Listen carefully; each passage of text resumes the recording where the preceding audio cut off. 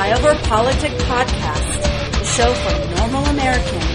From this undisclosed bunker, here's your host, Tony Reed.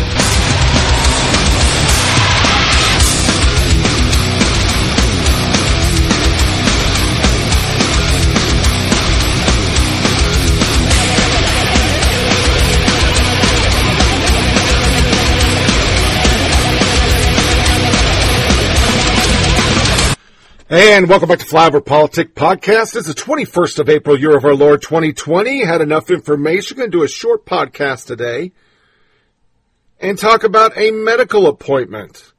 Very interesting. I was met at a door.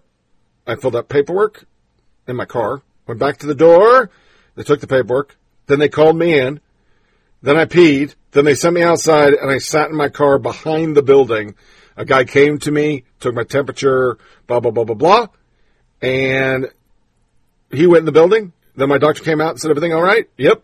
All right. Your prescriptions have been sent. And that was the appointment. Took all of 20 minutes. And I was only in the building long enough to pee. So definitely a big change. They did talk about Tennessee. Tennessee will be going back to some places, will be allowed other than Chattanooga, Knoxville, Memphis, and Nashville, starting Saturday. Friday would be the last day, and they're going to start phasing stuff in. So by the 30th, if everything goes well and we don't spike a bunch of cases, we're back to normal economy. Except for those cities. There was 700 new cases over the weekend in Nashville alone. So they're going to go with the pockets. Hotspots. Those places will stay in lockdown. The rest of us will move on with our life. Which I really gotta say, more and more, as much as I go out like we are in 12 Monkeys, we're like the only people now. Over the last couple days, we've done a couple stops to pick things up, and I gotta tell you, nobody's in mask anymore. I don't see anybody in gloves. They're starting to lighten up because we're just not getting the cases. We've stayed at 130 cases in our town for a week, and that's all we've gotten. 2 people died here, but they weren't from here. So I think that's a positive step forward. So there's a catch-up on going out to a medical appointment. I want to start the show. You heard all from our last podcast. You heard how Trump and Cuomo got in a Twitter feud.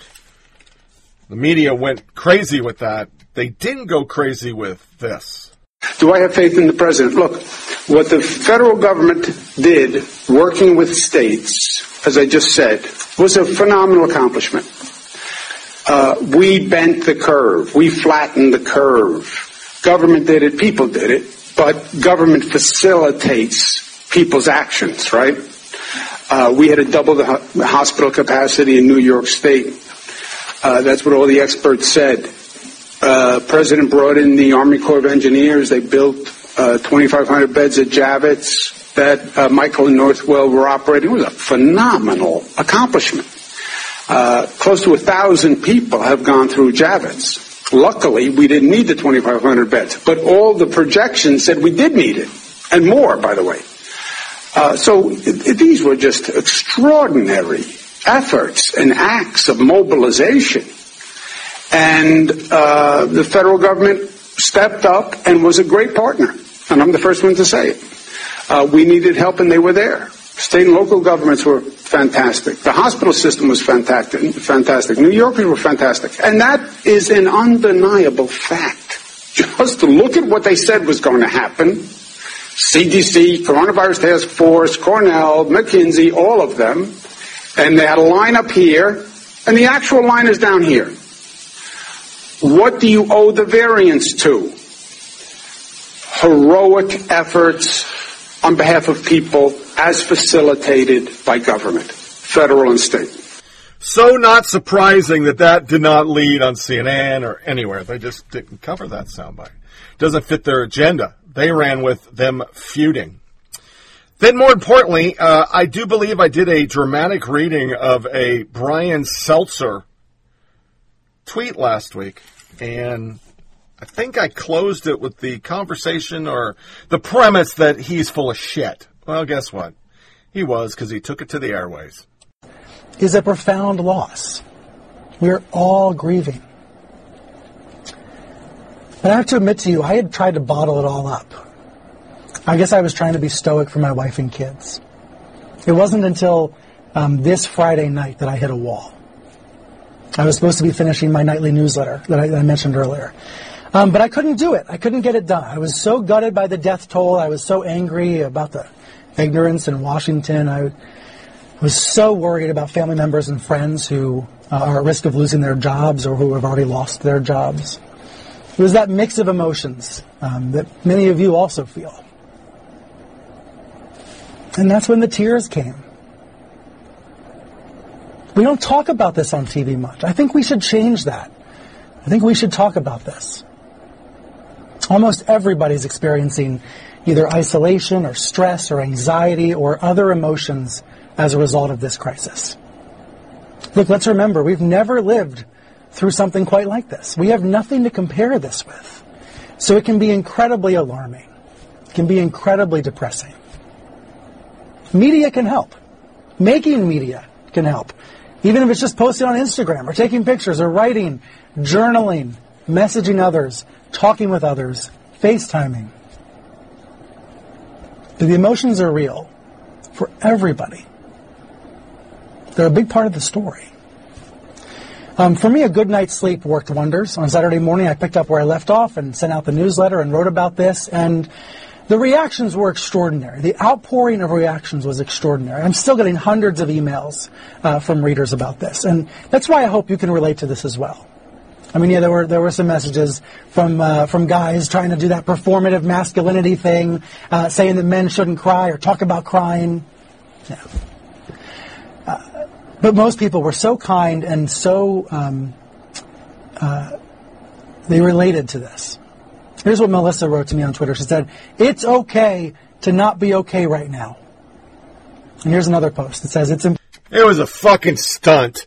His tweets, many of the most revealing exchanges of the recent White House briefing, have been prompted by a new generation of correspondents. They're not taking President Trump's "not my fault" routine for an answer. They're pressuring follow-up and fact-checking in real time. The entire world. Jonathan Carr rightly referred to this as a soapbox approach to journalism. It's reporters trying to make themselves a story by getting into confrontations with Trump and acting like political opponents rather than journalists. They aren't holding Trump accountable. They're simply staging a performance. It's mostly opinion, and by the way, it's codependent. Trump loves attacking them and they love being attacked by him. Trump gets played to his base, and they play to theirs. Other people in the media. It's so true. But the ramp up of, we'll have some sound bites from Alcindor and April Ryan got in it, and some Chinese chick that I don't fucking know her name off the top of my head. They're pissed. And Chuck Todd and a couple people gave up the ghost. Welcome. I want to show the president's job approval rating trend in our new NBC Wall Street Journal poll. Here it is from April of 2019. I want to show you these numbers here. 46 approved, 51 disapproved. Now think about what's happened, guys. We had an impeachment and a pandemic. So an impeachment and a pandemic has happened in between April of 19 and April of 2020. And the president's job ratings are 46% approve, 51% disapprove. Peter Alexander, obviously the durable nature of the president at times it knows no bounds. A pandemic, an impeachment, nothing seems to break through there. That said, the president seems to be, and I'm curious, Peter, he seems to have moved on to a new phase. He seems to have believed he's got a big part of his job on the pandemic done. Yeah, Chuck, I think you're exactly right. And in my conversations with White House officials and those close to the president, they agree. They say, in the eyes of the president, this is a transition to a new phase. But what's particularly striking here is you sort of have this me president in what is best described as a we crisis. The president, who, as you said earlier in your conversation with the vice president, is trying to sort of claim credit for the guidelines being out. They say they beat the May 1st deadline, saying that he's trying to move the economy on, get things back to normal life, is also now casting the blame for perceived failures on testing and other issues if the economy isn't to come back quick enough on the governors here. And you just compare that, Chuck, to what Americans, a lot of them, millions of Americans, watched last night with leaders and artists together in this concert that was watched around the globe, right? This was something that focused on the sort of sense of togetherness right now, acting selflessly, working together with other nations, including, frankly, the World Health Organization, and the effort to stay inside. Most presidents you would see really their numbers would rise dramatically in moments of crisis like this. It hasn't been the case for this. They have pushed so hard to impact his reelection. You hear Chuck Todd talking about, it's a pandemic in the polls. Trump, head of government, leans into anti-government message. Those are things this week. Nyla Andrews, on the interim coronavirus bill being negotiated now, Pramila Jayapal says she has real concerns about giving away leverage now without getting some of the priorities that we need. If it matches up with what has been reported, I will not support this bill because it's all about politics for them. But yet every soundbite I play on my show repeatedly over and over, he's playing politics. He's playing politics. Who the fuck's playing politics? It's the DNC. DNC War Room uses 23 tweets from journalists to rip Trump briefing. And I'm not even going to list them because you've heard them on the show. Here's just a taste. It was a political ad. The president's briefing because we were told he was going to brief about the current state of the crisis, the coronavirus crisis. But clearly, he is on a political tear, attacking reporters, attacking the New York Times, saying that he inherited garbage when, in fact, he inherited a plan from the Obama administration and an office on pandemics, which he then disassembled and was unprepared, as well as medical health officials who were prepositioned in China who might have spotted the beginning of this pandemic. He also said that they only had 3 weeks of warnings that this was going to be so serious. It was actually months, and that he for months was in fact praising China back in February, saying that China was doing a great job. Monica Al. The only time the fucking MSDNC covers it is so they don't have to talk about fucking Tara Reid. We proved it last podcast. But the low cannot get any lower. We've we've lowered the bar to a level that is criminal across the board, and now we just keep lowering it. New York Times, Jonathan Chait. This is real. A sad-loving Gina New York T portrait of a man killed by Fox News. He watched Fox and believed it was under control, Kirsten told me. Early in March, Sean Hannity went on an air proclaiming that he didn't like the way that American people are getting scared unnecessarily. He saw it all, he said, as like, let's bludgeon Trump with a new hoax. Eventually, Fox changed course, took the virus more seriously, but the Joyces were long gone by then. On March 14th, they returned to New York for Barcelona, and the next day, before bars and restaurants are forced to close in the city, Joe Joyce went to work at J.J. Bubbles for the last time. Megan McArdle. I think this is very sad, but on March 1st, I knew plenty of Fox-hating liberals were planning spring holidays and thought it was a little weird to be obsessed about it. Jerry Dunleavy gets to the chase. This is your media. This is what they say is done on Fox. The man left on a cruise March 1st. The handy quote in the article is from March 9th. The man returned March 14th and went to work at his bar March 15th. New York City hadn't closed yet. He was hospitalized on March 27th and died on the 9th. Fox News had nothing to do with it. The literal quotes for March 9th, he was already on a cruise.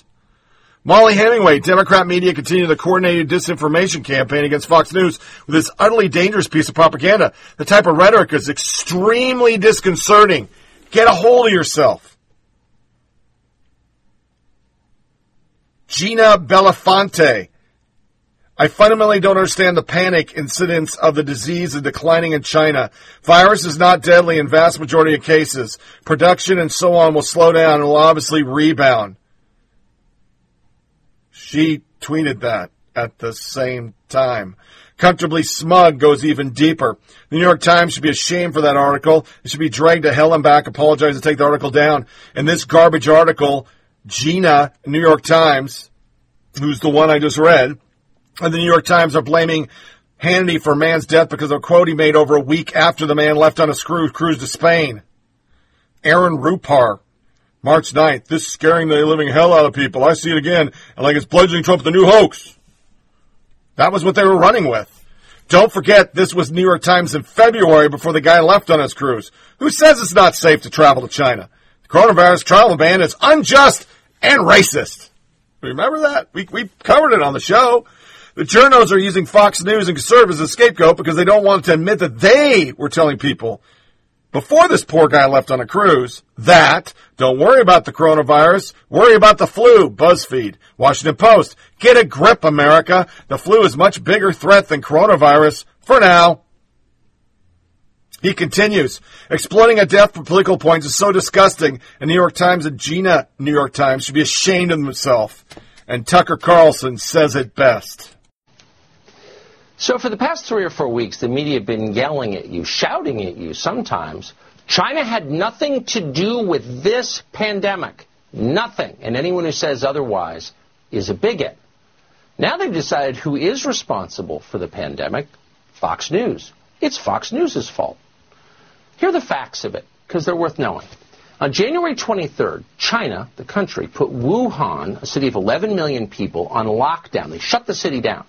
They were desperately trying to contain the coronavirus. It didn't work. But watching that, it became very clear to the rest of the world that coronavirus could be a threat to all of us, and that we should all pay attention. There was no reason to believe that China was somehow special. It could escape from China. It could happen here. And we said as much on our show on January 28th. All of a sudden, the Chinese coronavirus is looking like a real threat that could be a global epidemic or maybe even pandemic. It's impossible to know, but it's the kind of thing that could be very serious. Very serious. Thousands of cases already confirmed. More than 100 are dead. And with the 2-week incubation period, more cases are a certainty. So that was late January. That's the tape. What were the other news outlets saying then? The ones who are telling you now that Fox News did this. Well, here's what they were saying. On January 29th, the day after that aired, Vox tweeted this. Is coronavirus going to be a global pandemic? No. Period. The Washington Post launched a barrage of articles explaining how coronavirus fear was totally irrational. On January 31st, they wrote this, how our brains make coronavirus seem scarier than it is. February 1st, get a grip, America. The flu is a much bigger threat than coronavirus for now.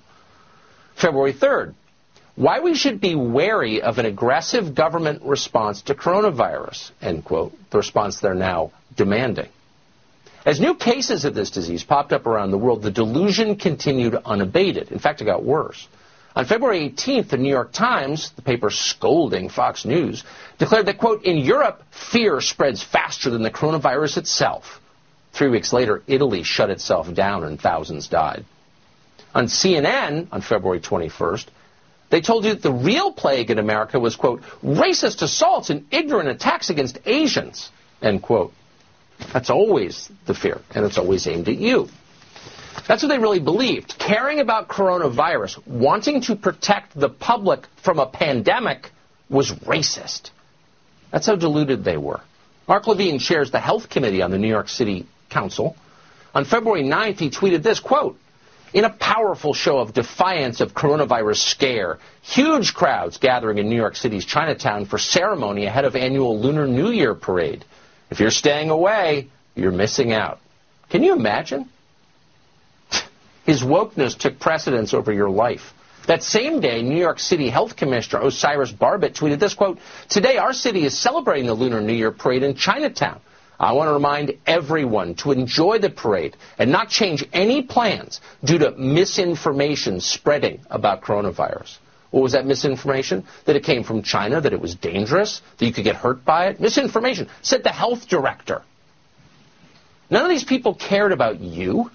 They didn't care about protecting public health or sharing accurate information. They cared about feeling virtuous. They put their wokeness above your life, as they always do and always will.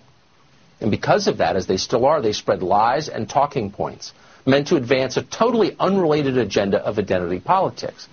Now they're trying to use coronavirus as an excuse to grab even more power.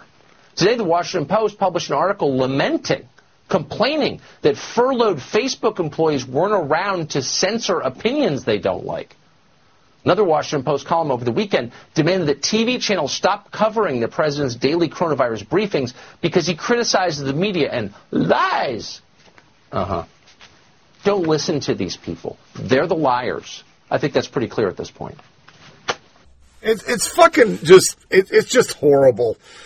Miami Herald columnist wishes death on Trump and DeSantis. This is a real tweet. In response to BS article on packed beaches in Jacksonville, Florida, that were not really packed, packed Florida beaches offer a glimpse of what may come when outdoor spaces are reopened. Adrian Brasileiro. Miami Herald columnist Fabiola Santiago. Packed beaches should work nicely to thin the ranks of Trump, DeSantis, Jimenez supporters in Florida who value money over health. Oh, that guy. Every leftist has a Stalin in them. Everyone. H2. Just a journalist wishing for her fellow citizens to die because they vote differently than she does. Comfortably smug. He was busy this week. Next time some journal tries to say none of them are hoping for people to die, just you show this. Tisha Lewis Fox. Dozens flock to Jacksonville Beach as coronavirus restriction ease. Dozens. Greg Palovich shows the beach. It's empty. Empty. She was happy with this. Until some pushback. And then here comes the non-apology. Thread. I deleted the tweet commenting on people at the beach because it didn't necessarily convey my sentiment, and I want to apologize for the phrase I used that offended many people. Regardless of political differences, I would never wish any harm on anyone. In fact, my intent was to sound an alarm about prematurely opening up the country and the state. I was just trying to open eyes, minds, and save lives, not create a controversy about me instead of the issue, which merits discussion because I'm a Democrat. And if we open, economy might bounce back. That's what we're going to do. They're all in the tank to try to stop this. Here's another one. They're pretty lame for long, but white witnesses that are setting emotionally driven nonsense about has been enlightening. Like CBS's Weijia Zhang during Sunday night's briefing. She'll be played in a second. Then NBC News' Kelly O'Donnell complained on Twitter that the head of testing did not speak and was not asked a question. After a lengthy briefing, it's unfortunate the head of testing on the coronavirus task force, Admiral Guerrero, was present but did not speak and was not asked a question. Testing is a huge issue, and we didn't hear from him. James Hassan. If only there had been a group of professionals present who could have asked Admiral about the testing instead of asking questions about Paul Manafort. Maybe one day we'll have those kind of professionals in the White House. Another one. You're a White House correspondent, and your one job is to ask questions that provide relevant information to the public, and you complain about it. The rest of them tweeted to this. Maggie Haden, please someone ask him about Cohn and Stone. Roger Stone. James B. Purwitz, Admiral Goran briefed testing on Friday, yesterday. 4 million tests, week were briefed. Maybe if we didn't have time playing dick dance would be good. New York Times, far-right conservatives in Michigan protest as blacks suffer virus. There you go. Yeah, I'm not going to read it. Yeah, that's good. Oh, that's fucking fantastic. Poor black people. The media, yeah, Confederate flags, everything just didn't stop. Here they are, and there's more protests. I can't even list how many fucking protests. There's a protest in Nashville I didn't even know about. John, there's no question these are not organic protests. Most protests on both sides aren't organic. They start with a group, they start with some type of essential movement. But in these cases, in the Michigan case, which really got so much attention there in Lansing, Michigan on Wednesday, as they began to spread across the country, it was organized by the Michigan Conservative Coalition, which was essentially an early group that organized the Tea Party movement really almost a decade ago. Also the Michigan Freedom Fund, which is loosely connected with the DeVos family. Of course, the Secretary of Education, she's from Michigan, a long-time Michigan, wealthy conservative donor. So they say that they just promoted this on Facebook. They didn't organize it. But John, the reality is these are not organic protests. But that doesn't necessarily take away the anger, the real anger. There is real anger out there, no question. As I was, watching these protesters from afar, as far as we could in Michigan on Wednesday of this week, and as we saw them across the country, yes, many of them came because they just wanted to protest. They were supporting President Trump. They were supporting a variety of issues, pro-militia, anti-vaxxer, pro-life, other things. But there were also some business owners out there who say, look, these stringent restrictions here are hurting our businesses. So, yes, some of them are actual people just coming because they're frustrated. Of course, everyone is frustrated by this. But this systematic organization we're seeing in capitals across the country is no doubt being organized by a loose connection of groups that is very reminiscent of the Tea Party group, like I said, from about a decade or so ago. We saw them in capitals across the country. We'll see them again next week here. So this is not something that's happening organically. These people are being egged on by right-wing media and people like Alex Jones and Rush Limbaugh. And why are you bringing guns to a rally? You want to call yourself protesters, leave your guns home. Those are terrorists who bring guns to things, to rallies. I don't trust that at all. And don't listen to these people. Yeah, sorry. Go ahead. That's all right. Sonny, what's your opinion about what's going on? Well, what really disturbed me was the president's tweets. You have the president saying things like liberate Virginia, and then also in the same sentence bringing up the Second Amendment. And to Joy's point, you saw protesters with guns. And I think, he's in a sense implying an incited insurrection. I think the argument can be made that he is inciting violence by these tweets. He's inciting government insurrection. And many people are saying, well, it's his free speech. But the Supreme Court has found many times that, if you're inciting lawlessness that's leading to violence, that type of speech isn't protected. And so I'm just shocked that we have the President of the United States, again, inciting this kind of behavior.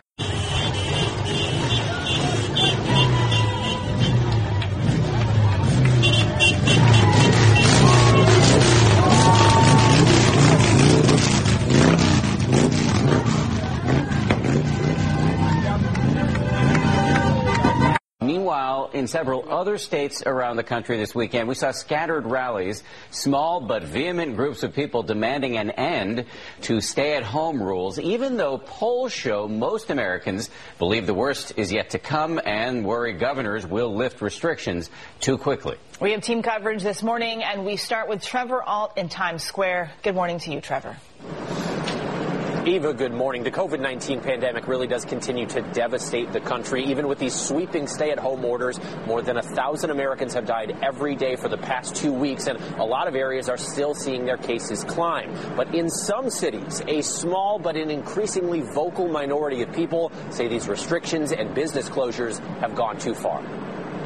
Well, one of the things I think in the course of this is, we don't know for sure whether this is real grassroots or AstroTurf, whether it's partisan people pushing this in order to try to embarrass it seems most of them are Democratic governors, though there's protests in some Republican states like Ohio and Idaho. This morning, a battle brewing over reopening the country as demonstrations grew louder from coast to coast. President Trump placing blame for protests on state leaders. There are a lot of protests out there, and I just think that some of the governors have gotten carried away. We're not going to have a vaccine for at least 18 months. We cannot shut down our state for 18 months. Hundreds packed the sidewalk in Milwaukee as they protested the stay-at-home order now extended through May 26th.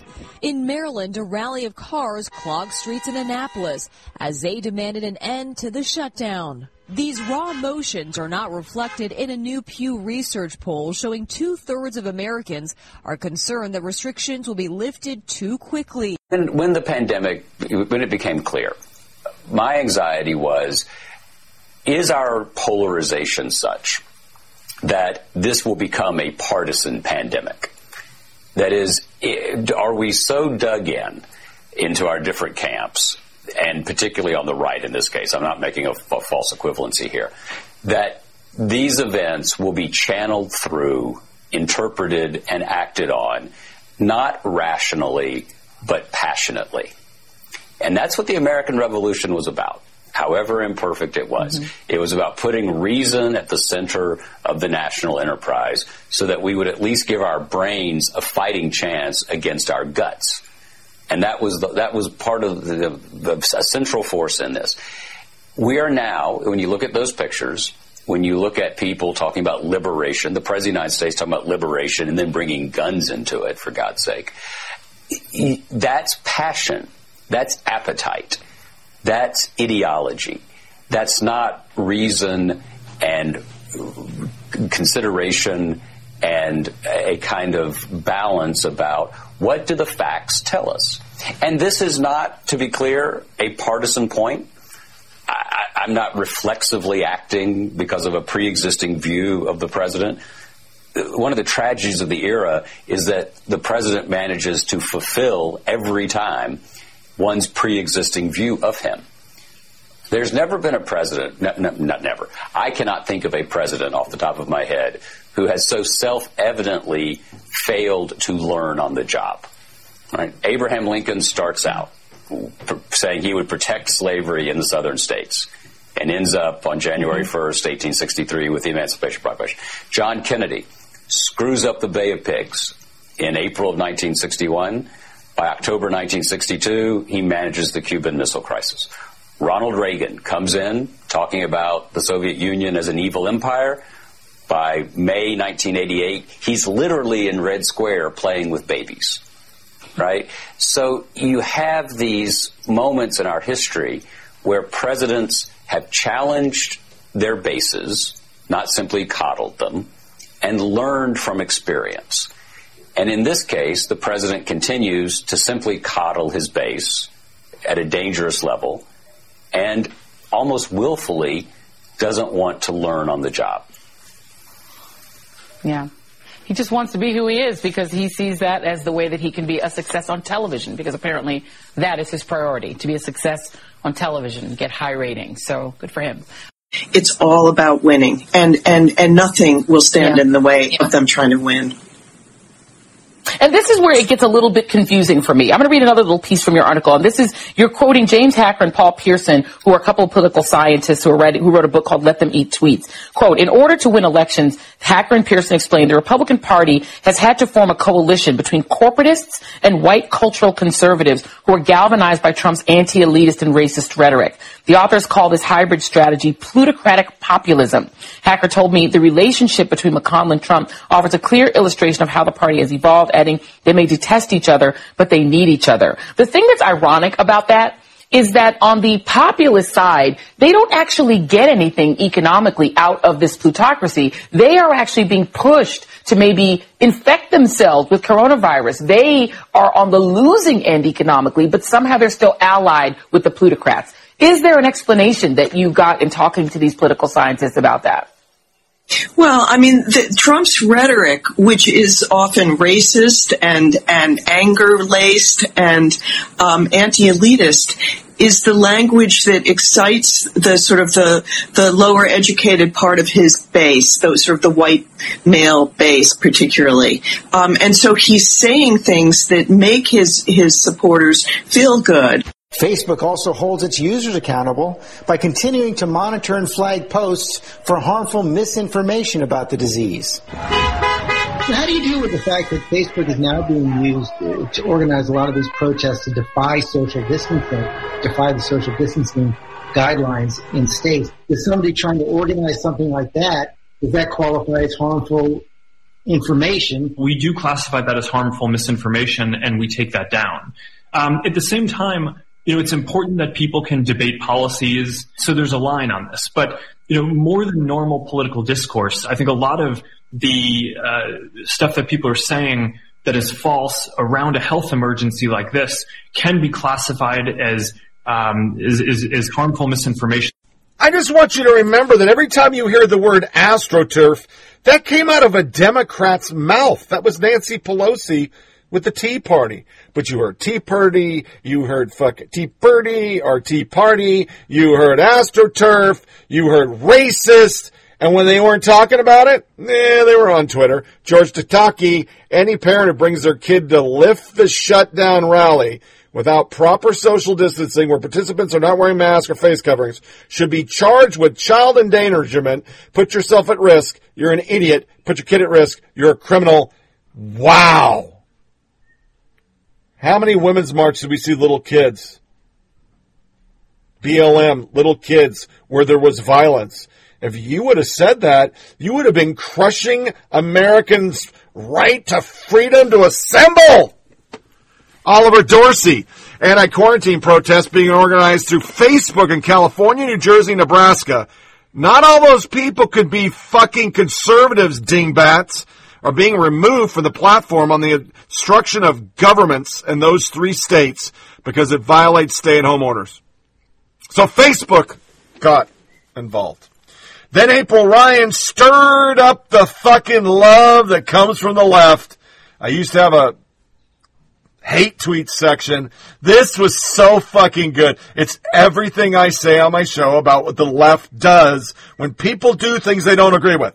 When they protest everything, when they protest inaugurations, you shut your dirty, dirty fucking mouth. This is America. We have the right to protest. And it's grassroots, not AstroTurf. This was last night. April Ryan. Should stay-at-home protesters who endanger other Americans by not following CDC Gov guidelines about physical distancing be required to sign a waiver refusing medical attention at a hospital and not take up a ventilator if they contract coronavirus? Does that sound like she wants conservatives to die? Because that's what I'm hearing. Heidi Finnan. And then I just lump all these people in here. This is all the top 10 of replies to April Ryan. I want you to think about it for a second. We criticize Fox News personalities all the time because when you go to their Twitter feeds, it's just a bunch of goddamn rabid conservatives. I can't find anything but conservatives dogging, or more likely than not, when you go to Jake Tapper, Acosta, Seltzer, Chuck Todd, an echo chamber of progressive intolerance. And it all mirrors these replies. They should also be visibly identified so those sheltering in place can avoid them in grocery stores. That's a scarlet letter. You need to have Jew markings, because that's how fascist they are. Now, I'm not trying to relate it to the Holocaust. What I'm trying to relate it to, that's what the fascists did to Jews, gays, blacks. Remember that? They marked them. That's what that lady, Heidi Finnan, HKFINAN, said. Other ones, they're not protesters, they're terrorists. Yeah, when you don't agree with us, don't vote like us, you're a terrorist. The white nationalists anti-lockdown should be denied hospital admission for treatment of coronavirus 19. I saw Nashville's, there were black people, Latino, women, but they're all white nationalists. They endanger healthcare workers and professionals, yes, and be held legally responsible for anyone's cost for care from a large outbreak in their city and ties back to their protest. And I don't care if they are broke. They can maybe sell their swastikas and Confederate flags on eBay to help pay for the bills and funerals. It's because they are white that get away with it. Heck, I would use facial recognition software on those brave or stupid enough to show their faces. No quarter to Nazis. Her name is In Minivan Hell. At In Minivan Hell. Common spelling. My replies. I concur, especially the NYC people who fled and spread the virus. They should be held accountable for all these comments. Be called terrorists, pay reparations, be denied medical service. The list goes on. Damn those Americans who don't agree with you. Oops, forgot the first one, and one used by all liberals, regardless of a person's race, gender, orientation, religion, well, except Christians. Fuck those people. They're responsible for this virus. But other religions, New York City people who fled should be all called racist Nazis. You go get them.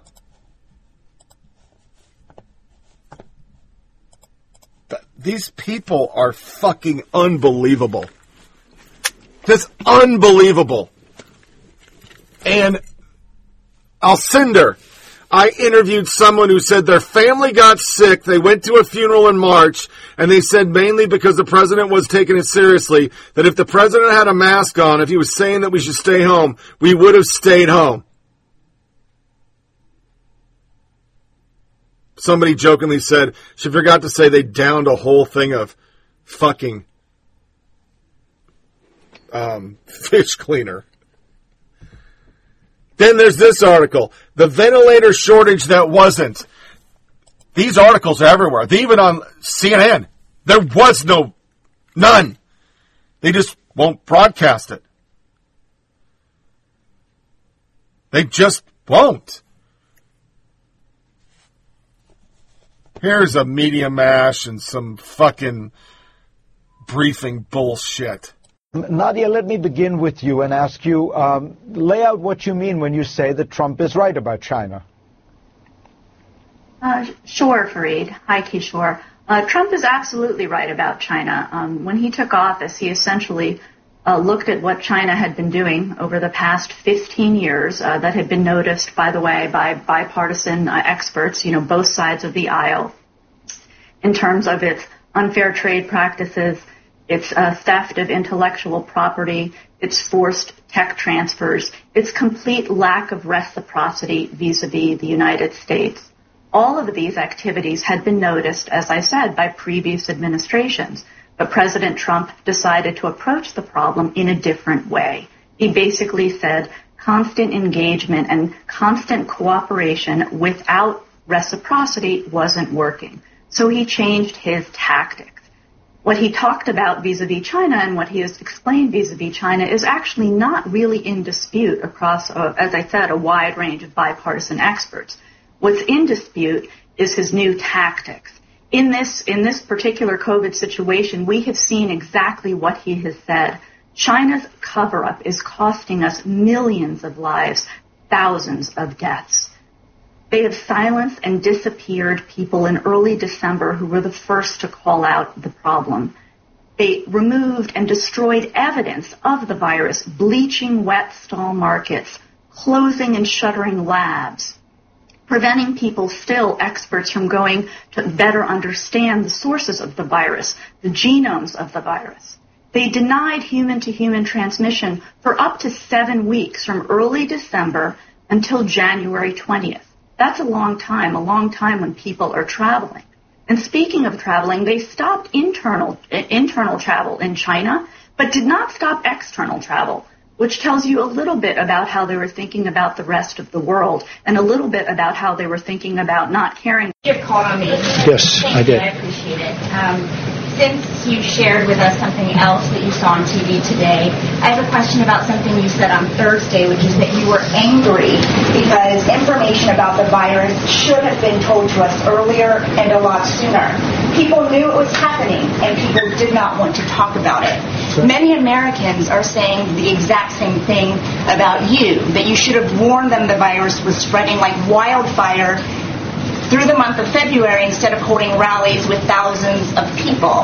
Why did you wait so long to warn them? Who are you with? And why did you not have social distancing until March 16th? Who are you with? I'm Weijia Jiang with CBS News. So, if you look at what I did in terms of cutting off or banning China from coming in. Chinese nationals. But by the way, not Americans who are also Nice and coming easy. from China. Nice and easy. Just relax. We cut it off. People were amazed. These gentlemen, everybody was amazed that I did it. We had 21 people in a room. Everybody was against it but me. Dr. Fauci said, had I not done that, perhaps tens of thousands, and maybe much more than that, people would have died. I was very early, very, very early. And we just you saw Bret Baier making a statement. They had a debate well into February. And not even mentioned, it wasn't even mentioned, the Democrats. We were very early. Oh, I'm the president. And you know what I just did? And you know what I just... And by the way, when you issued the ban, the virus was already here. Okay, and you know how many people, when I issued the ban, how many cases of virus were in the United States when I issued the ban? Do you know the number? No, how many cases? Remember I said one person. How many cases were here when I issued the ban? Did you know? No, you have to do your research. How many? I did my research. On the 23rd of March, you said you knew this was going to be a pandemic. Can I tell you what? I did know it. I did know it. All I have to do is look. So anybody knew it. Are you ready? How many cases were in the United States when I did my ban? How many people had died in the United States? So do you acknowledge that you didn't think Keep your voice down, please. Keep your voice down. Did you not? How many cases were in the United States? I did a ban where I'm closing up the entire country. How many people died? And that's a fair point. How many people died in the United States? And yet I closed up the country, and I believe there were no deaths, 0 deaths at the time I closed up the country. Nobody was there. And you should say thank you very much for good judgment. Go ahead, please. And responsible and thoughtful dialogue from their elected leaders and from the media.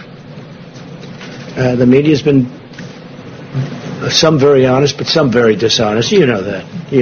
I mean, I even read a story where Mark Meadows, this tough guy, he was crying. He was crying. This was Maggie Haberman. She won a Pulitzer Prize for her coverage of Russia, but she was wrong on Russia. So was everyone else. They should all give back their Pulitzer Prizes. In fact, it turned out that the crime was committed by the other side. The crime was not committed by this side. It was committed by the other side, a bunch of bad people. You saw the reports coming out over the last 2 weeks. They got caught. So Maggie Haberman gets a Pulitzer Prize. She's a third-rate reporter, New York Times. And we put her name up here last week. You saw that. People thought it was a commercial. It wasn't a commercial. It's like a commercial, but it wasn't a commercial. It was just clips. And because we exposed her as being a bad reporter, what happened is she came out and said, Mark Meadows was crying. And they made it sound, I said, Mark, and it's okay if he did. I wouldn't, look. But I think he was crying probably really for the wrong reason they had it down. But he's not a crier. And if he was, I've known criers. I could tell you people that you know that are very famous. They cry, and that's okay too. But it was a nasty story in so many ways. It was fake news. And she only did it because we exposed her for being a terrible, dishonest reporter. She is. I've known her for a long while. I haven't spoken to her a long time. I made the mistake. I take a picture with her at the desk a long time ago. Every time she does a story, if I say, I haven't spoken to her in many months, maybe years. I don't speak to her. She's fake. A lot of people are fake. A lot of people. We get a lot of fake people. But what happens is she writes this story as retribution, puts it in the New York Times, and the New York Times is a very dishonest newspaper. It's my opinion.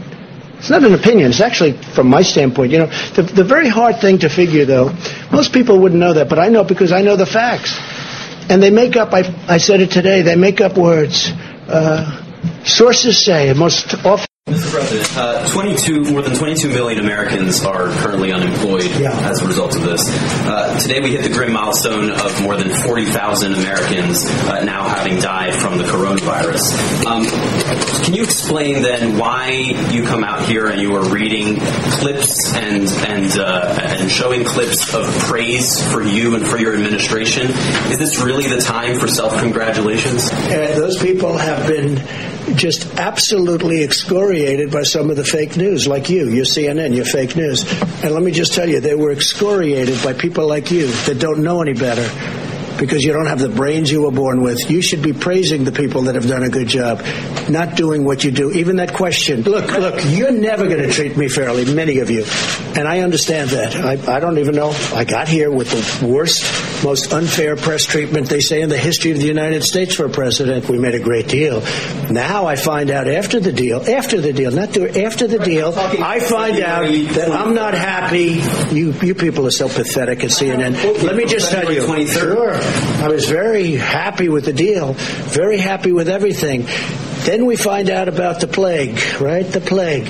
And since we found out about that, I'm not happy. But I closed it up long before Pelosi. Listen, long before Pelosi, she was having parties in San Francisco. Let's all go to Chinatown. And that was a long time after I closed up the country. Go ahead, please. The first of the month is next week. That's why your ratings are so bad, because you're pathetic. Go ahead, let's go. Your ratings are terrible. You got to get back to real news. What I'm scared to death of is that we wind up doing, or maybe have already done, what we did after 9/11. We are overly influenced by dramatic death when something is a dramatic event like this, as opposed to everyday death. The 40,000 people a month who die from obesity, that just goes by. Opioids, lots of pollution. After 9/11, we overreacted and wounded ourselves much more than the enemy ever could have. Do you worry that that's what's happening now?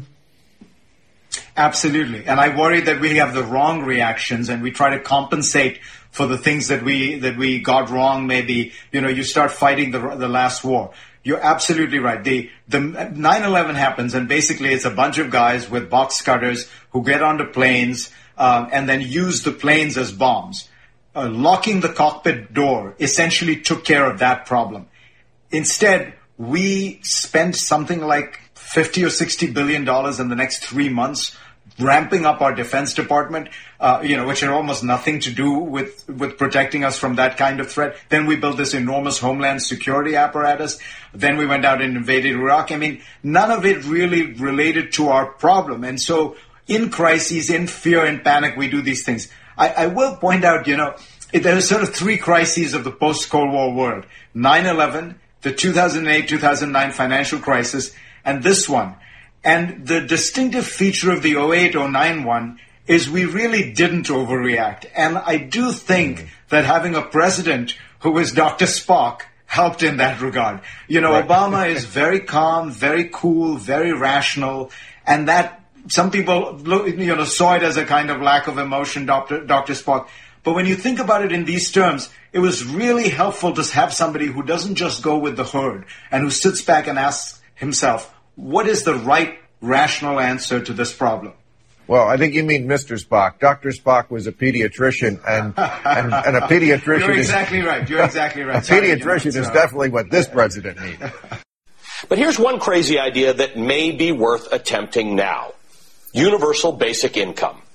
UBI is a big deal. It's a big idea. There are lots of versions of it, but it goes something like this. Every citizen, regardless of their employment status, gets a modest income from the state, no strings attached, which allows them to live above the poverty line. Taxpayer dollars that cut through the bureaucracy of means testing and proof that what you're doing is of value to society.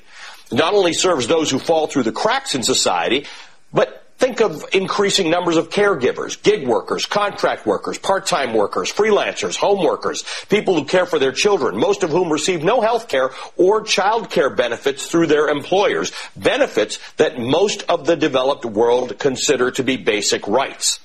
In an increasing number of physical stores, you don't need to interact with a human to do your business. More people enter the workforce every year, but more jobs ultimately will not. Universal basic income has its critics and its detractors, mostly those who say it'll cost too much, promote unemployment, or worse, laziness, and that it's unsustainable. But let me put it to you this way. If UBI could happen at no additional cost to you, would you support the idea? Just last week, the Pope wrote, "This may be the time to consider a universal basic wage which would acknowledge and dignify the noble essential tasks you carry out." While America is on pause, we've got a moment to think about rebuilding our damaged house. Let's make it a home for those for whom the American dream is unattainable. Two other things I want to ask you about. We have been looking ahead, but I also would say it's important to look for a moment at how we got here. The United States today has more coronavirus cases than the major countries in Europe combined, more deaths than anywhere. In January, as you know, Mr. Vice President, there were pervasive warnings from the intelligence community here, from top administration officials. There were mistakes made, no question about it. In China, there were delays at the World Health Organization. But the President did stop travel to the U.S. on January 30th. But for days and even weeks after that, he said the U.S. is in a good place. He assured Americans everything is okay. How many lives do you believe were lost as a result of the delay by this administration? And while they're not playing this dick dance, they're letting Nancy Pelosi get away with everything. The president has announced plans to reopen the country. Speaker Pelosi says there hasn't been enough testing. We're way late on it, and that is a failure. President gets an F, a failure on testing. We've tested more than any other country. Nancy Pelosi doesn't give a damn about Americans, its people, or its businesses. Her words and action have proven that time and time again. Pelosi insisted that this was not an example of her taking the break lightly and claimed it was only meant to end the discrimination stigma because Chris Wallace is the only person that said, well, what about this? And he showed the thing I play every time for January 24th. Another person, I'm sorry, but Nancy Pelosi doesn't get to play the hero after waiting a week to fund the PPP because they still won't finance it. It's not being financed. Nancy Pelosi lied straight-faced on Fox News Sunday about her tour on the 24th. Don Barrows, lying Nancy Pelosi, showed she had no empathy for Americans suffering from the economic crisis. She even attacked Fauci because he supported Trump's plan to reopen. She lied about being in Chinatown and saying it was safe. She's a disgrace. Nancy Pelosi wants you to send her $10 so you can afford another half pint of ice cream. I haven't played that. Nancy Pelosi has just called Trump a weak leader on Fox News Sunday. She has some nerve. Last time I checked, she was the one stuffing her face with ice cream while hunkered down in her $1 million California home. She has demonstrated no leadership whatsoever. Here's the Fox and ABC soundbite and Pelosi running her fucking cock trap, trying to politic, once again, off people's deaths. Nobody on CNN, ABC, NBC, CBS, they never say, hey, you're politicking. In a conference call with your caucus earlier this week, you reportedly said, I'm afraid what the president might do during this period. What is it you're afraid of? I'm afraid that he's going to act on the basis of what he's acted before. It's a hoax. It's magically going to disappear. And that's why I sent out the letter that I did after Easter, because Easter gave me time for reflection and prayerfulness about, okay, we don't want to keep harping on what he did wrong, because he failed. He's failed in the testing and the rest, and it's a hoax, and it's going to magically disappear. That's not based on science. This isn't magical. This is scientific. And so I said, if he continues to predicate the action that we take on a false premise, then we're in further danger. And his earlier delay and denial caused deaths. You, as you are right now, have been very critical of President Trump, especially for what you say is the time that he lost initially in January and February in responding to the virus. But I want to point out that on February 24th, you went on a walking tour of Chinatown to try to promote tourism there. And here's some of what you had to say. That's what we're trying to do today, is to say everything is fine here. Come, because precautions have been taken. We think it's very safe to be in Chinatown and hope that others will come. If the president underplayed the threat in the early days, Speaker Pelosi, didn't you as well?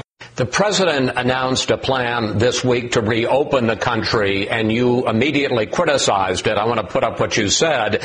The White House's vague and inconsistent document does nothing to make up for the president's failure to listen to the scientists and produce and distribute national rapid testing. But Dr. Anthony Fauci endorsed the plan. Take a look.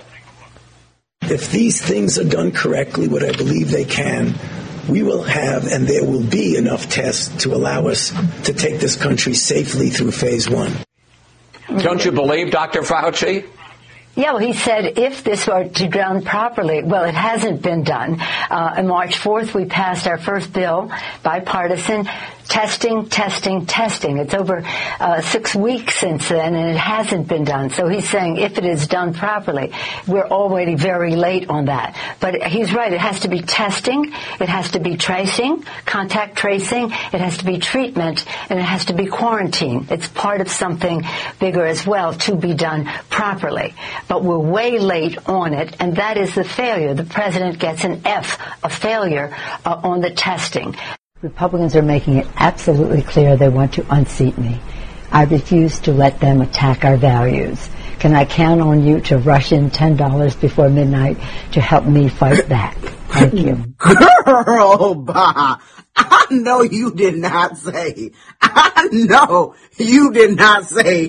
had values.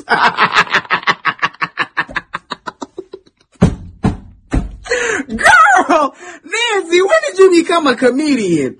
Girl, when the last time you had a value? You ain't never had no values. You don't got values, Nancy. Name one. I bet you can't name one. I bet you can't name one. Now, Nancy, I know we all been stuck in the house and we haven't had much to do, but what you been doing on your free time? Because you clearly tripping. Something going on with you. Talking about you got values. Nancy, what you been sipping on? Nancy? I know you had a little sippy sip. What you been sipping on? I know you been sipping on something. You gotta be sipping on something. But anyways, Nancy, check this out. I want to thank you, Nancy, for reminding me to donate $100 to President Trump. Thank you for begging for $10 because you reminded me I needed to give my boy, the boss man, $100 so he can win again. You know what I'm saying? So thank you, Nancy. Thank you for reminding the people that, President Trump needs our help. So thank you very much, Nancy. And, I'm hoping I don't see you in office again at all. So yeah. The initial $349 billion pool for emergency loans for small businesses derailed by the coronavirus pandemic has run dry. The American dream turned into the American nightmare. Chocolate is good for your teeth. It's my cup of coffee. I don't have more than a month of funds for my bills. Oh my. And then we have some other chocolate here. The American dream turned into the American nightmare. It's embarrassing. I'm sure I'm not the only one that feels like a failure. How much of your regular diet do you think is ice cream and candy? Well, as much as possible. I don't have savings. I don't have a support system around me. Chocolatey. The SBA is currently unable to accept new applications for the Paycheck Protection Program based on available appropriations funding. How long can we stay afloat? I just have to bank on me, and I don't want to lose my house. I don't want to lose my business.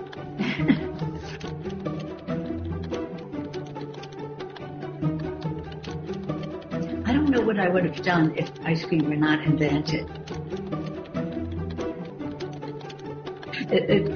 I enjoy it. Pelosi favorite turned out to be Jenny's. That's good. The tweet from that lady just shows what the politicians are doing. San Diego deputies issue 22 citations to people watching the sunset, enjoying picnics inside their car. They weren't near anybody.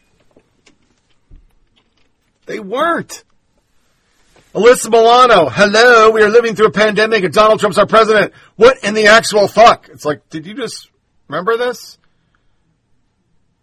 And then you have this soundbite from Michael Moore, November 3rd, right around 8 p.m., party at my place. All are welcome. And he shared a picture of people punching a Trump dummy.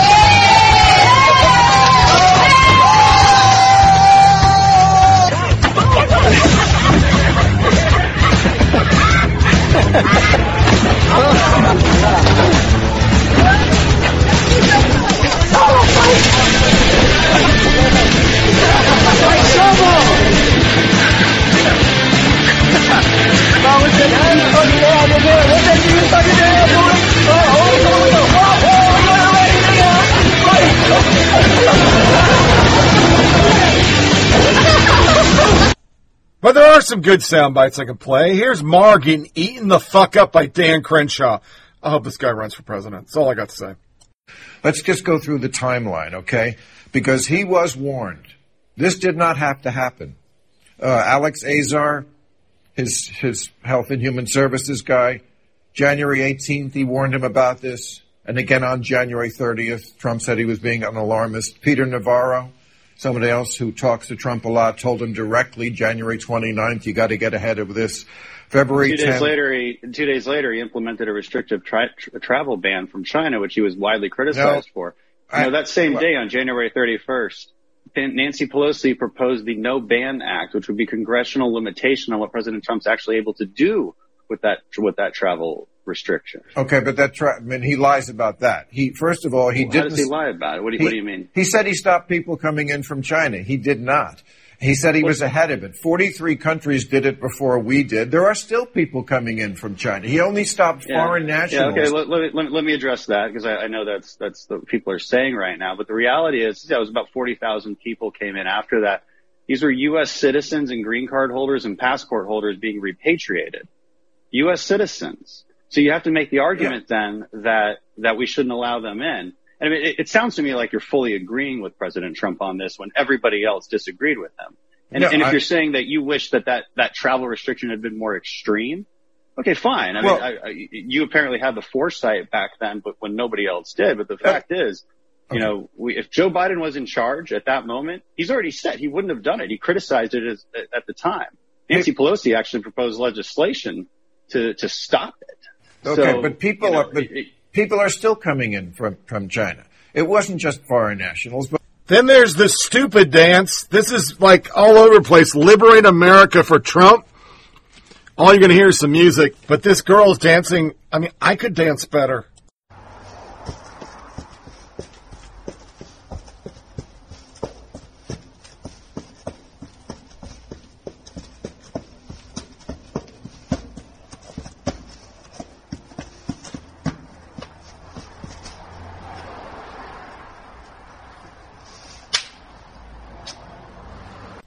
Then there is Katie Couric getting caught, and I love this. Stop airing the briefing.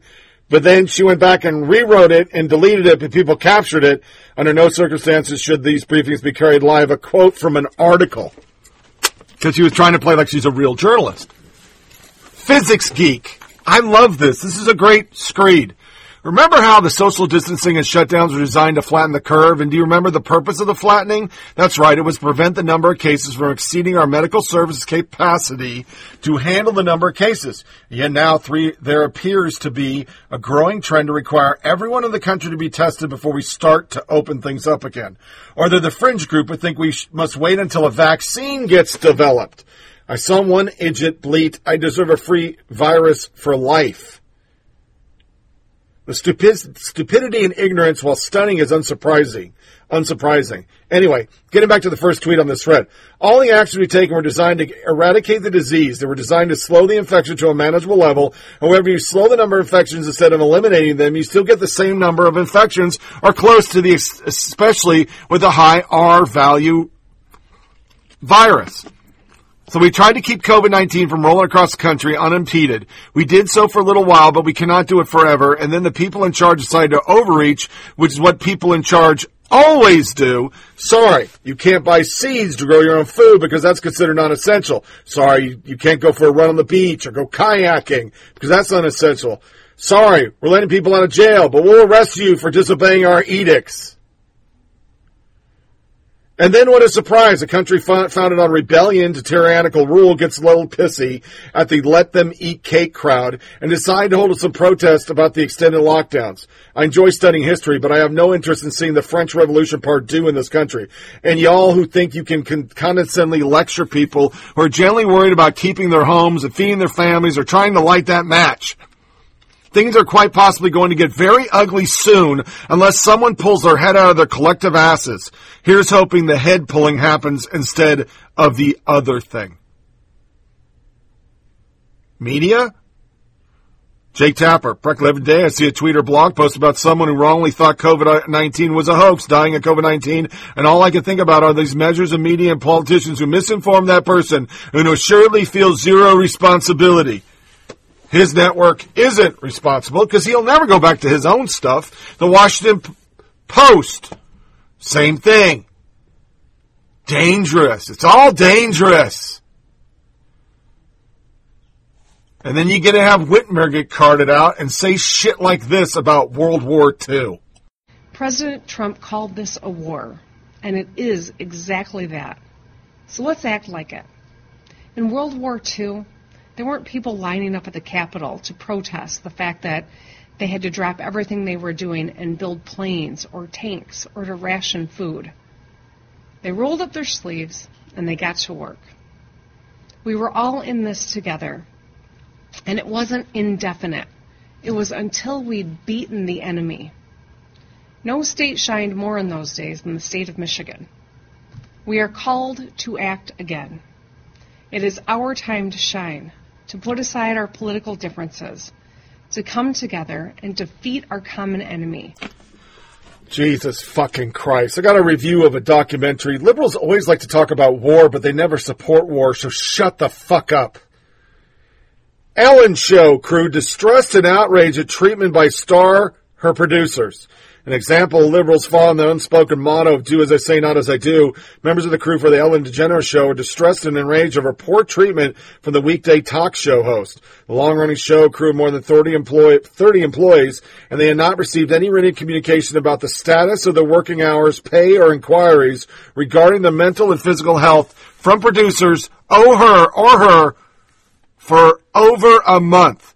When production executives finally did weigh in, nearly all the crew members were told last week to brace for a 60% reduction in pay, even as the show continues to air according to sources close to the matter. But she's on there. Yeah. NFL Bob Blogger for NBC tweeted, NFL star who tweeted Trump risks very real backlash. He faces very real backlash. Who is that star?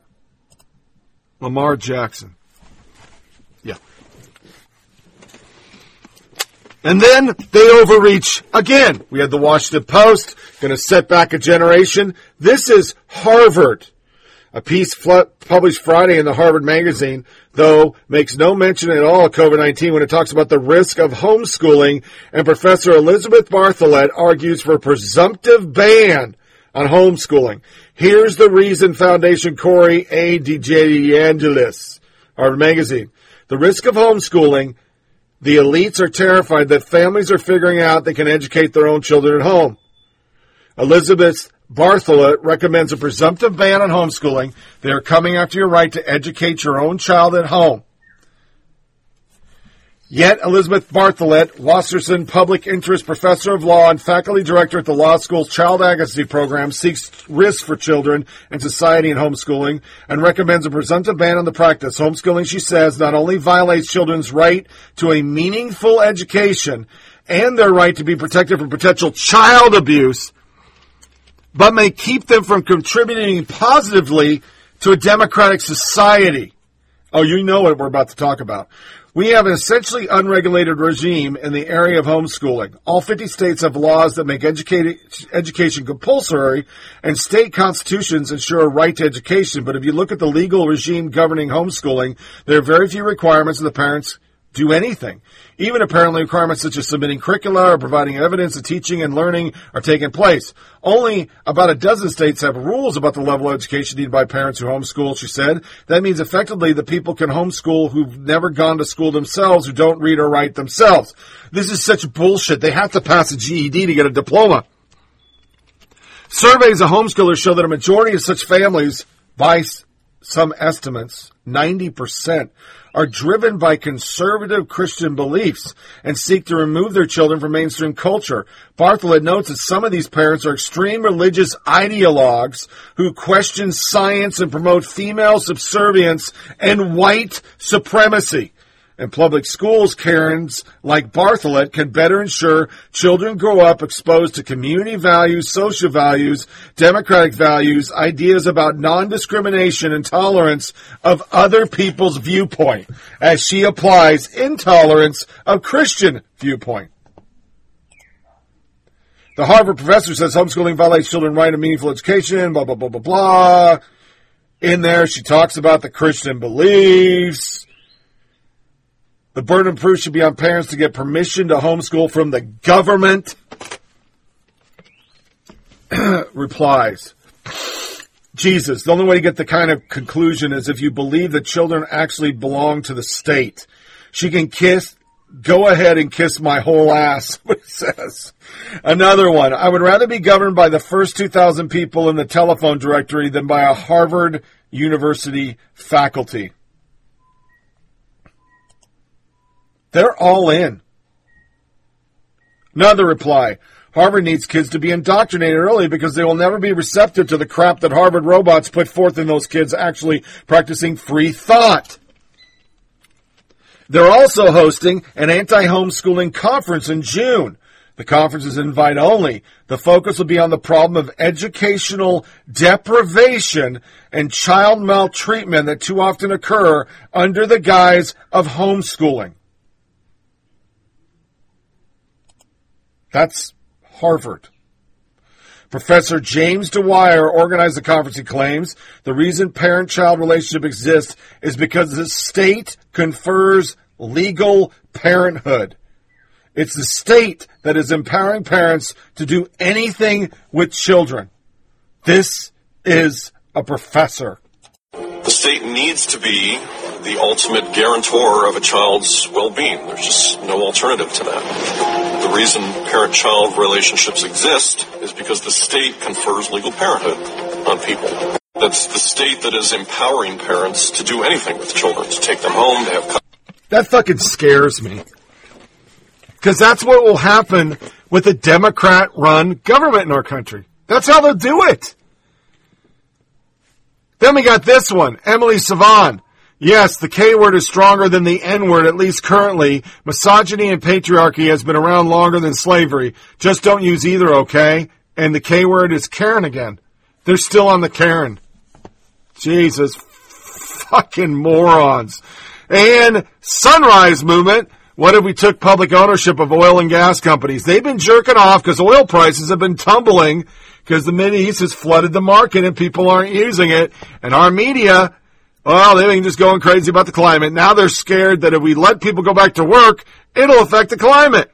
Also this morning, a look at an unexpected impact to this coronavirus crisis. With billions of people across the globe staying put, the environment is now thriving with cleaner air and wild animals reclaiming parts of their natural habitat. From the great outdoors to the world's great cities, the virus shutdown dramatically illustrating our impact on the planet. When we run our economies less, we pollute the environment less. And now we have seen pretty dramatic improvements in things like air quality around the world. Is this a real-time experiment on our impact on the environment? It is a real-time experiment. I don't think it's an experiment we wanted to run. With fewer cars, planes, and factories, the change is stunning.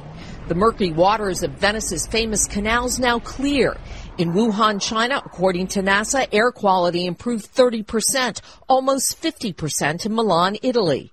Skies clearer in LA, the Himalayas finally visible. Improvements coming at a horrific economic cost. Climate scientist Radley Horton warns the environmental benefits may not last if we return to business as usual, especially now with the Trump administration's rollback of pollution controls. They will hang on to anything to try to get this to November, folks. They just will. Okay, I was supposed to do a plot against America. I'll just read one article. The plot against America is not about Trump, even if comparisons are inevitable. I couldn't even get past the first episode, so I'm not going to do a review on it. It was horrible. It was just fucking horrible. It was the worst ever. Just the worst, man. It's not even worth paying attention to. It's so fucking boring. I couldn't fucking do it. So, that will take us to This Is America. I'm going to play a soundbite. The first is a hot mic. And the hot mic is of the media talking in the briefing room, and they sound a lot like us. Then you're going to hear a room and people talking. I'll explain on the other side. This is America. Don't catch you slipping now. Don't catch you slipping now. Look what I'm whipping now. This is America. Don't catch you slipping now. Don't catch you slipping now. It's time for the last soundbite. Like the media say when they are pushing fake liberal agenda stories. And This Is America in 2019. Guns in my area. I got the strap. Hey.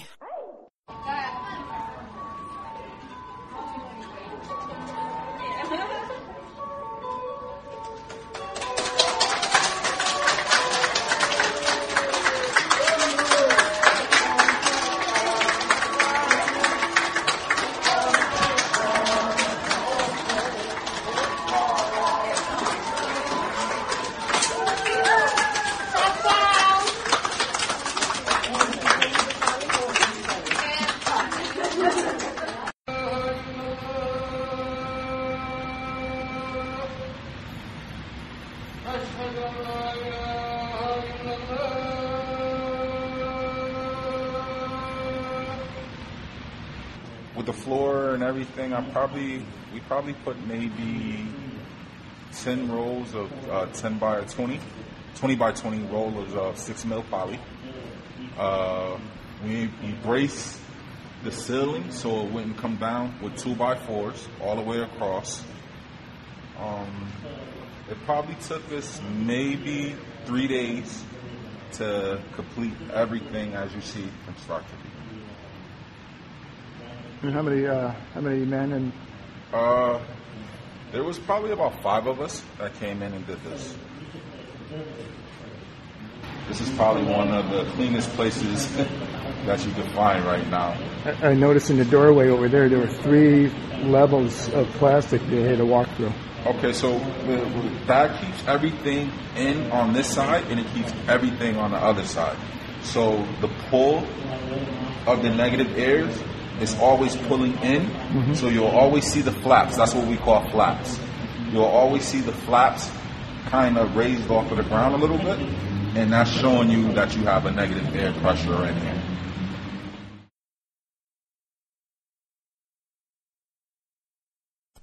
Fucking hypocrites. The death rate's really low. The death rate's really low. Really? But you're acting like we can't go back to work. More on that in a second. But the second soundbite is what you probably thought it was. New York mosque still open for daily prayer while churches across the country face mandatory shutdowns. It is an actual hit on it by The Blaze. And they walked in and there was a service going on. Daily prayers are good to go.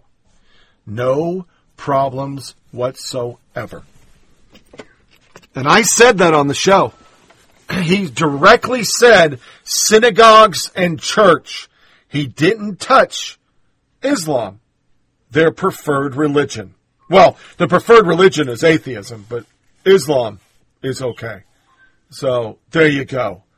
That's liberal tolerance. All religions have freedom except for Christian and you dirty fucking Jews. Then this article breaks and it's pretty fucking damning and it makes me think why maybe the media is acting the way the media is acting. Slowly we're seeing more stories emerging that cast suspicion on the Wuhan Institute of Virology as a possible source of the COVID-19 viral outbreak. The initial theories of the consumption of the bats being possible cause of transmission were falling apart as the species in question is not indigenous to the Wuhan region. However, the institute is known as having studied that very bat in question. Speculation is only expanded with the recent details showing photographs from inside the institute, which we covered last podcast. The pictures from 2018 have since been removed from the web, but showed refrigerators and cracked doors, blah, blah, blah, blah, blah, blah, blah, blah, blah, blah. Last week, this newspaper also disclosed that the Institute had undertaken coronavirus experiments on bats captured more than 1,000 miles away in Yunnan, funded by a $3.7 million grant from the U.S. government. Really? The Obama administration gave the grant of $3.7 million. We will end that grant very quickly. The NIH gave $3.7 million to the Wuhan Institute of Virology. Then they advertised that they needed coronavirus researchers, and following that, coronavirus erupts in Wuhan. It is rather revealing how little this has been reported in the media. The press, which has been very hesitant to say anything overly critical of the Chinese government, while blaming nearly every negative detail on Trump. Negative details involving President Barack Hussein fucking Obama and the Chinese government get ignored. Ain't that some shit? We gave money, Obama did, to a Chinese lab that then infects the world. And now I see why they're so defensive. He's the most scandal-free president ever. God damn you. Why would you hate him? As Paige in Oregon said, he is the greatest man ever. Then, not making the paper again, 32% of the population of Chelsea, a town in Massachusetts, had COVID. They didn't know they did. Because those antibody testings are going through, and it's what we've been saying on the show, or I've been saying and reading stories about. All of us probably got a fucking strain of this fucking shit in November and December. If you had a cough and you felt like shit, you probably already had it. And once those numbers come in, the death toll will be, why the fuck did I walk around like Bubble Boy? Then I'll ask three things, and we'll close this pig out. 50 inmates out of 1,500 released in New York City already committed crime. One even did murder. Thank you, Bill de Blasio. Brian Seltzer, compiling a list for tonight's Reliable Sources newsletter.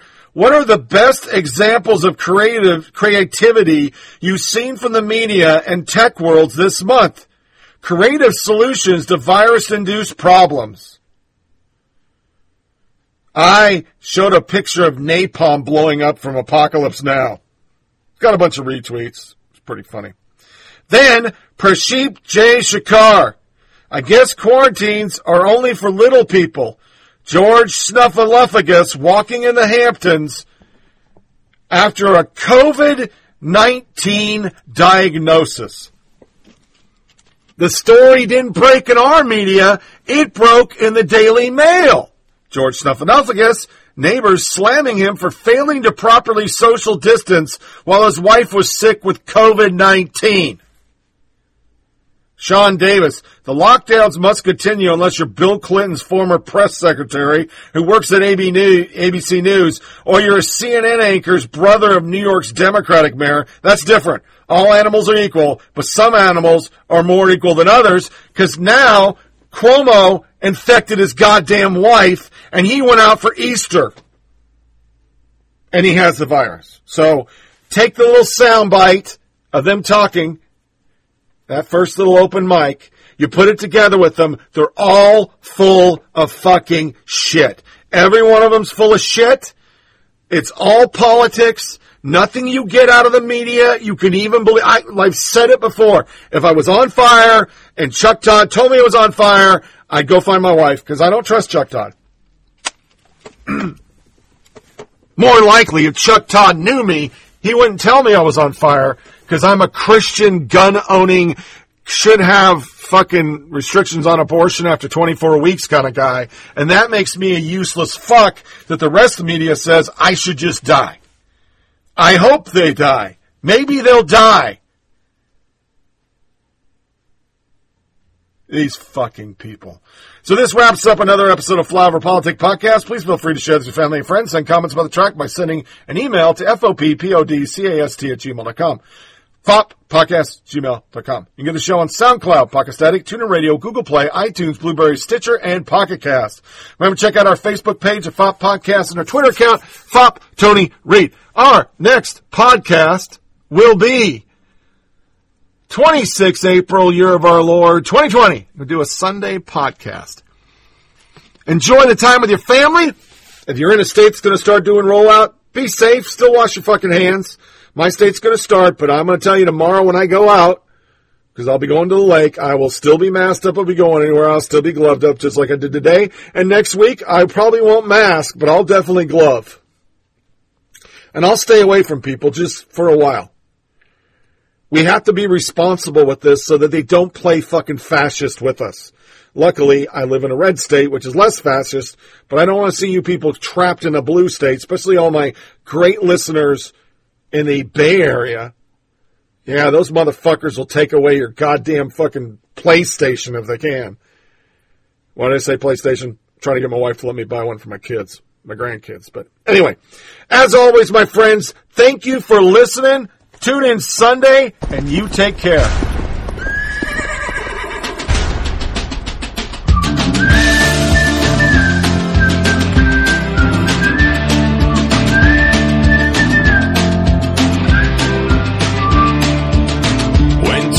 Grocery store after the stampede. People fight for toilet paper like the UFC. Nothing left on that shelf but lonely canned beans.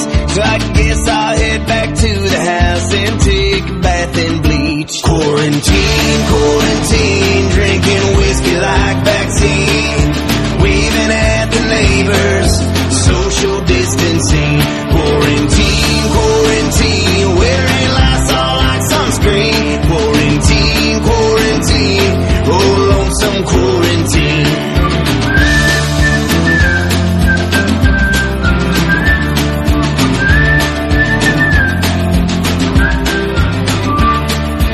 All my anti-hunting buds are reaching out to me. I know your freezer stays stocked up. Can I get some fresh deer meat? Well, I hope your family's well. Hope them hands are clean. Any chance that you might have an extra AR-15? Quarantine, drinking whiskey like vaccine. Waving at the neighbors, social distancing. Quarantine, wearing Lysol like sunscreen. Quarantine, oh lonesome quarantine.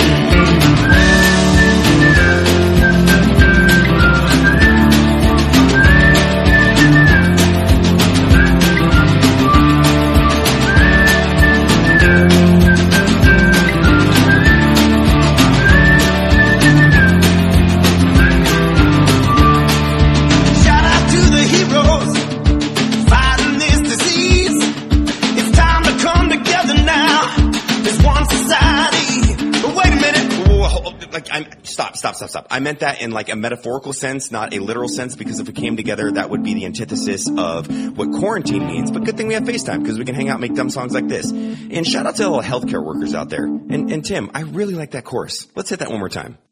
Quarantine, drinking whiskey like vaccine. Waving at the neighbors, social distancing. Quarantine, wearing